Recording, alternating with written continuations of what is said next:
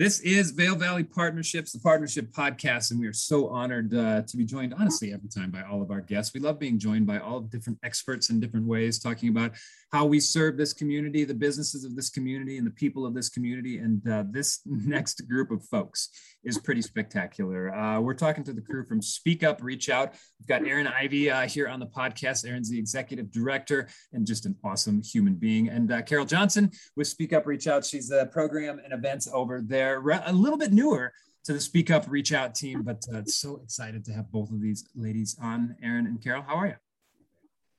Wonderful, thank you. I'm good. This is exciting. Thanks for having us. I didn't mean to say like you're the new girl, Carol, but you know, a little bit newer to this organization. Yeah, I've only been here a little over a year. Prior to that, I was at Mountain Youth doing some mental health awareness through family programming. So it's been cool to expand my reach and work with Erin and the amazing board of SpeakUp ReachOut to spread suicide prevention awareness throughout Eagle County. This is awesome. This is something that absolutely needs to happen, and we're going to talk all about it. This is Suicide Prevention Month. We just passed World Proof Suicide Prevention Day, not all that long ago. If you're listening to this, still in September. But Erin, let's start with you, Executive Director, the boss over there. And, you know, we hear it over and over that Eagle County is so prevalent. The suicide rates are so high in Eagle County as, you know, opposed to the entire United States. Is this something that's true? Are we actually one of the top in the nation? So part of it is true. We are in the state of Colorado and specifically in Eagle County have a higher suicide rate than most of the United States. We sit at about, in Colorado, at about 17 per 100,000 deaths by suicide per year. And the average across the United States is about 11 deaths per 100,000. And so, like I said, the state as a whole has a higher rate. But here in Eagle County, we have historically had only about 10 deaths per year, except for a couple of years where it was about twice that. And I think one of the things that is really important for people to understand is it's not just about the numbers, right? All of these numbers were human beings that were part of our community, part of our lives. And so it's about the loss as a whole and how it impacts our community and the ripple effect that it has within a small, very connected community like ours. We know that approximately 145 individuals are touched by each death by suicide. And so if you think about that in a small community, you probably at least know one of those 145 people who were directly impacted.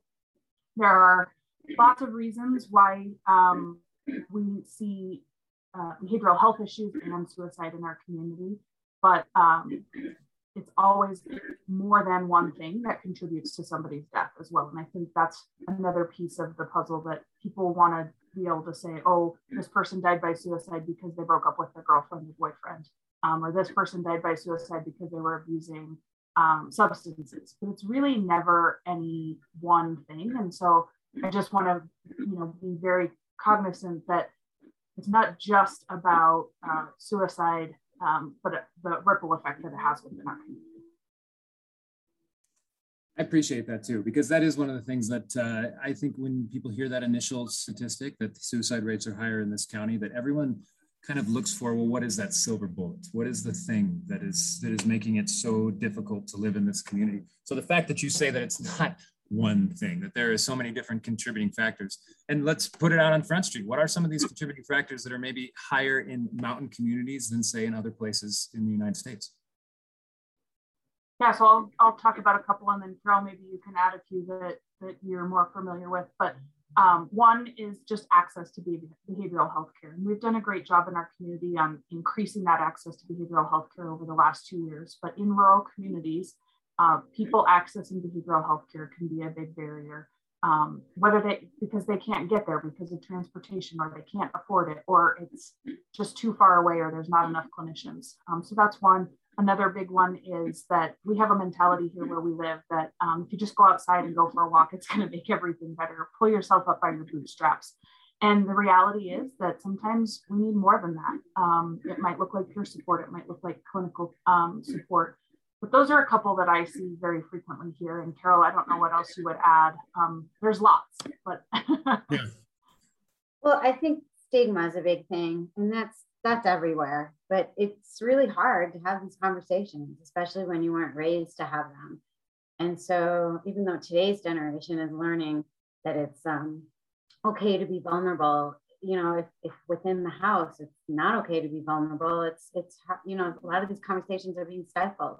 So we're trying to help everybody know it's okay. It's like let's get comfortable with being uncomfortable, and let's have these conversations, because having these conversations is what's going to heal us.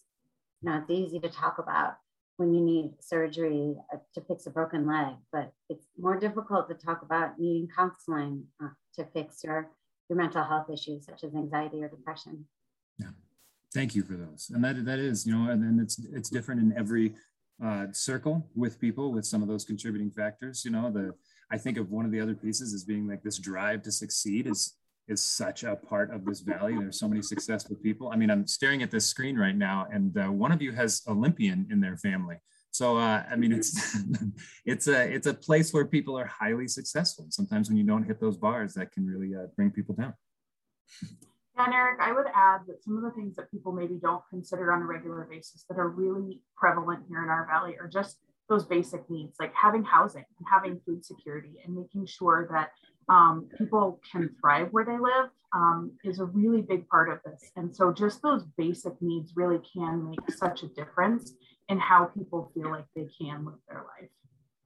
When we are, I'm switching directions just a little bit. When we're looking at some of these suicide rates that are across these states, are they in certain demographics? Are they a lot larger? Are they a lot smaller? Or does this kind of span all the demographics that we see in this county? Suicide definitely doesn't discriminate, but I will say that in Colorado, we see the most death in the working age middle class man, but we also see more attempts within the female demographic.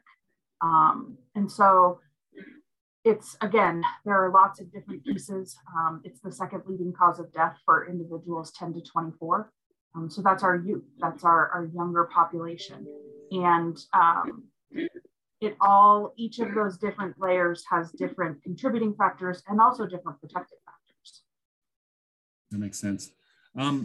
Carol, I know with program and events that there are so many different offerings that you have for the community, you know, partnering with Eagle Valley Behavioral Health and all the great stuff that you're putting out now. This is so important for our community. There's been so much coming from SpeakUp ReachOut. Tell me some of the programs that are out there that people can take advantage of. We were chatting briefly before we talked that we said suicide, and Aaron, I really appreciate that 145 people. That's an outstandingly huge and terrifying number. But that suicide's not just the one person there. There's so many people that are affected by it. Yeah, I mean, for every one death by suicide, so many others are affected. The stat is 115 people. But in a smaller community such as ours, that's even more. More people are affected, and that's information that you could learn when you take our Question, Persuade, Refer class, QPR, and that class is a 1-hour course, which we would love for every single person in our community to take. We think it's as important as taking CPR because it has the potential to save a life. And then, as I said, that's a beginner level 1-hour class. We also have 2 to 4 hour classes specific to the workplace and for people working with youth. Working Minds is the one for the workplace, and mental health first aid and youth mental health first aid are great courses. And then if you really want to become an expert in suicide prevention in terms of helping those around you and in your life, you can take our 2-day assist class, which the first day is a ton of information that you're learning. And then the second day you're applying it in role-playing situations, which really gives the participant a ton of confidence for how to take that knowledge that they learned during the assist class and put it to work in their life. And we've gotten a lot of positive feedback from recent participants that they're seeing life in a different way and that it has been helpful. And then we also have been bringing in speakers and showing documentaries. In fact, on October 7th, we have Tiffany Jenkins coming, who is a nationally acclaimed author and blogger. She is a recovering addict, and she's also a mother of 3 and married. And she brings a lot of raw humor and honesty and transparency to her story. I think it's a really important conversation for our community to have, because mental health and substance use disorder go hand in hand. We also have Dr. Bruce Perry coming in October as well, and that'll be more of a child-focused event. And on December 1st, we're excited to bring in Vinny Montez, who refers to himself as a comic cop. And it's going to be a men's mental health event. And, as Aaron mentioned, we see a lot of deaths by suicide in that male target market. And so we want to address that through some awareness. Yeah. Even I consider myself somewhat aware of a male, but when you said men's mental health, like my first reaction there, I'm being super honest with you, transparency, was like, I'm going to make some sort of joke about men's mental health or something like that. But no, that's, I think that happens too often where we pass it off. We don't need any help. I don't need any help with this, but yeah, absolutely. Tell me about how you're getting into the schools. Tell me about how you're talking to youth. And the other part of that question is, a father of 3, I always bring my own lens to these podcasts. What is there a spot where it's too young to talk to our kids about this? So we're starting with 5th grade, and we go all the way up to 12th grade. And our goal is to educate every 5th through 12th grader in our community, public and private. And we have a continuum of classes so that no grade is seeing the same program. So it's a unique program that we bring into each grade. And I think, to answer your question, it's a really great question. What is the youngest age you can talk about it? And as I was standing out this past Friday with my signs, my neighbor drove by with her 4-year-old, and she asked her mom, what is Miss Carol doing out there? Why is she waving that sign? Why is she waving to everyone and holding that sign? And my neighbor confided in me that she wasn't sure what to say. And so I talked to my sweet, dear little neighbor who's 4, and I said, so I work on people's brains, brain health, and making sure their brains are healthy. And I think you can have conversations, age-appropriate conversations that vary from different age group to age group. But we do start with the 5th grade, and we believe it's a really important conversation to have. And working in the prevention field, as I have for the past 6 years, I think the more you talk about these topics, the saying in prevention goes, if you talk about things 3 to 4 years ahead of time, you can hopefully prevent unwanted behaviors later on. And so by talking about mental health and suicide and letting people know it's okay to talk about it, you can hopefully, if someone's confronted with it later on down the road, a youth, they'll have the skills and the confidence to know how to get help. That's awesome. Thank you. As a father, thank you. I mean, it depends on the kid too, right? I mean, there's some 5th graders that can't handle anything, and some 3rd graders that can handle everything, as my 3rd grader likes to tell me. We talked about role play and how important that is. And it's not like I want to role play this, because I don't want to ever make it comic, and I can't help myself sometimes. But Aaron, if I'm in a car with someone and I am worried that this person is depressed and is having those thoughts, as an old youth pastor in town, I've been in this car seat before where someone's sitting in the passenger seat beside me, and even someone, who was trained in religion and all that sort of stuff, like, I don't know what to say sometimes in that right moment. How do you know what to say? How do you go about that? So a couple of things. If you find yourself in a position where you're in a vehicle or anywhere with someone who maybe you're worried about, the best thing you can do is be direct. And if you're not comfortable with being direct, that's what some of our classes are all about, is how to have this conversation and be a little bit more equipped to have the conversation.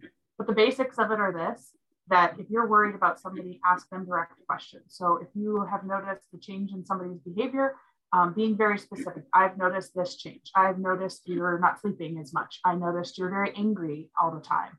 So I noticed what is the behavior that you're seeing?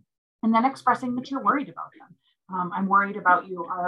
It may just be that, starting to have the question about, I'm worried about your mental health, but you can be as very direct as saying, are you thinking of suicide?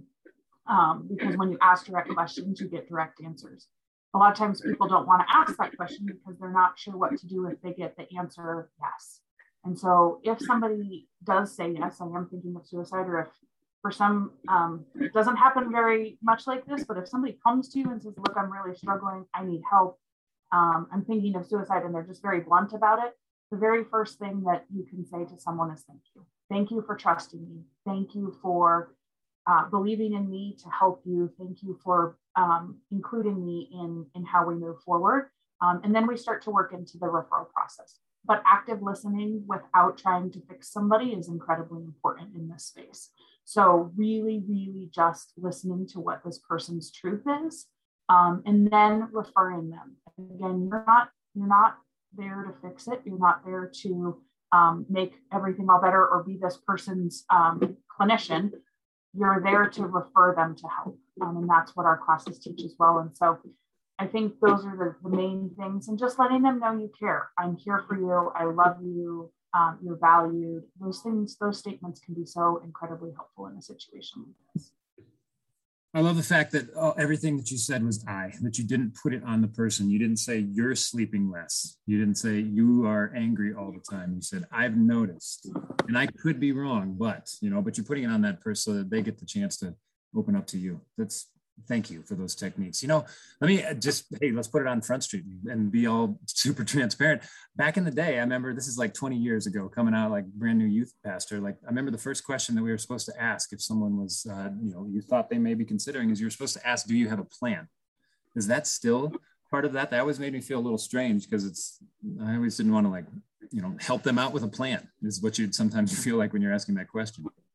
I think it's really important to remember that for many people, just lay persons in the community, that's probably not a conversation that you need to be having unless somebody's immediately a threat to themselves with a weapon or some sort of means.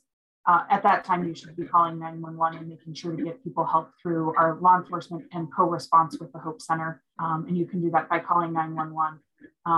It's best to do the active listening and then refer them to somebody who can help make that assessment around whether or not there's a plan, and how do we safely plan to make sure that this individual has the coping skills that they need and the support that they need.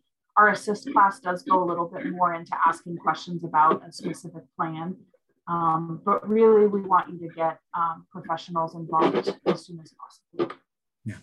Yeah, thank you for that. And then, you talked about one of the biggest barriers to mental health is the access to behavioral health care. But, boy, just a few years ago, or even 10 years ago, or however far, it would have been a completely different story in this valley. But the access to those behavioral health resources is pretty prevalent right now. For that person who may be listening to this podcast thinking like, all right, I do know someone that I would love to refer, what kind of resources? And Carol, you talked about a lot that's there, but what's that step, Erin, after you get out of the car? Or Carol, both? Yeah, so I think, again, it's kind of a different layers depending on how immediate the need is for care. So we talked about 911, but you can also just call the Hope Center directly with somebody in the room. And have a conversation with our crisis clinicians, and that's 970-306-HOPE.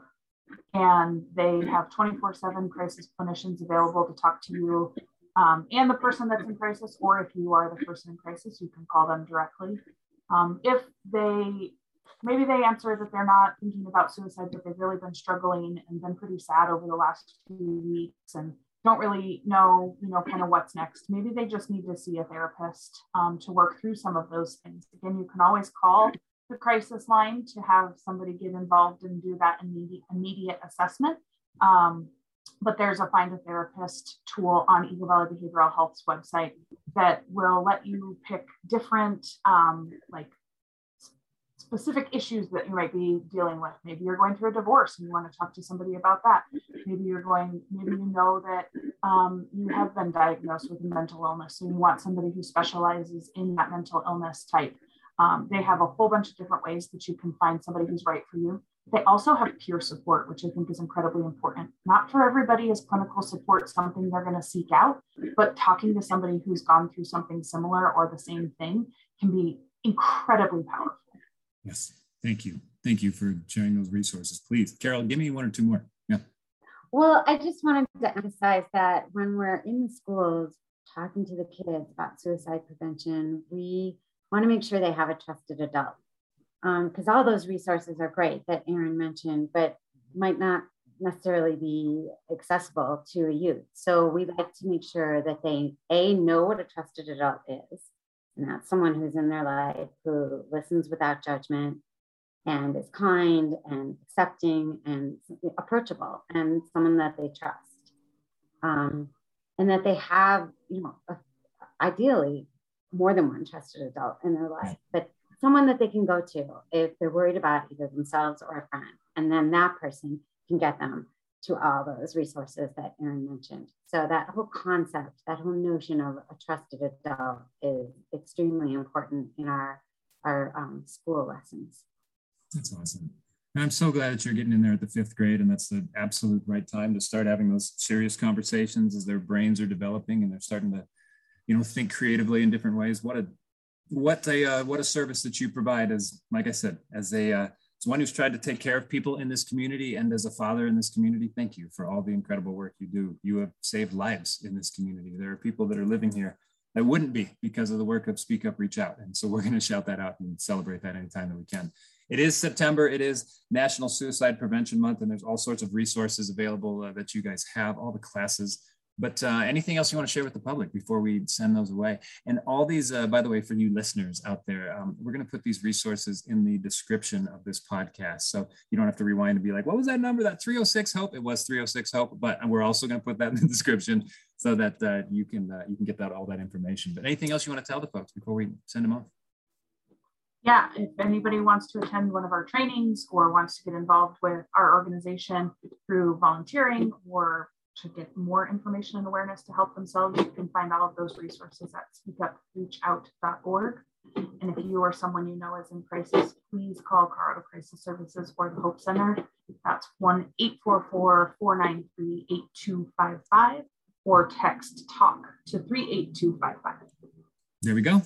Again, that stuff's going to be in the bottom. You're like, oh, we're writing really quick, trying to write that down. We'll make sure that you've got all that information there. And encouragement to the business community too. Sometimes it seems like we talk about families and schools at this moment, but there are so many different steps that you as a business owner and business leaders can take to help your employees as well. And those resources are available at SpeakUpReachOut.org. Erin Ivey's the executive director. Carol Johnson's the bomb, and she does programs and events. They're both awesome folks, and I love you guys so much. Thank you for all the time that you'd spend with me today, and for all the work that you're doing. Thank you, Eric. All right, I'm sending it away. They've got great work to do, and we know you got other stuff to do. Thanks for listening to the Partnership Podcast.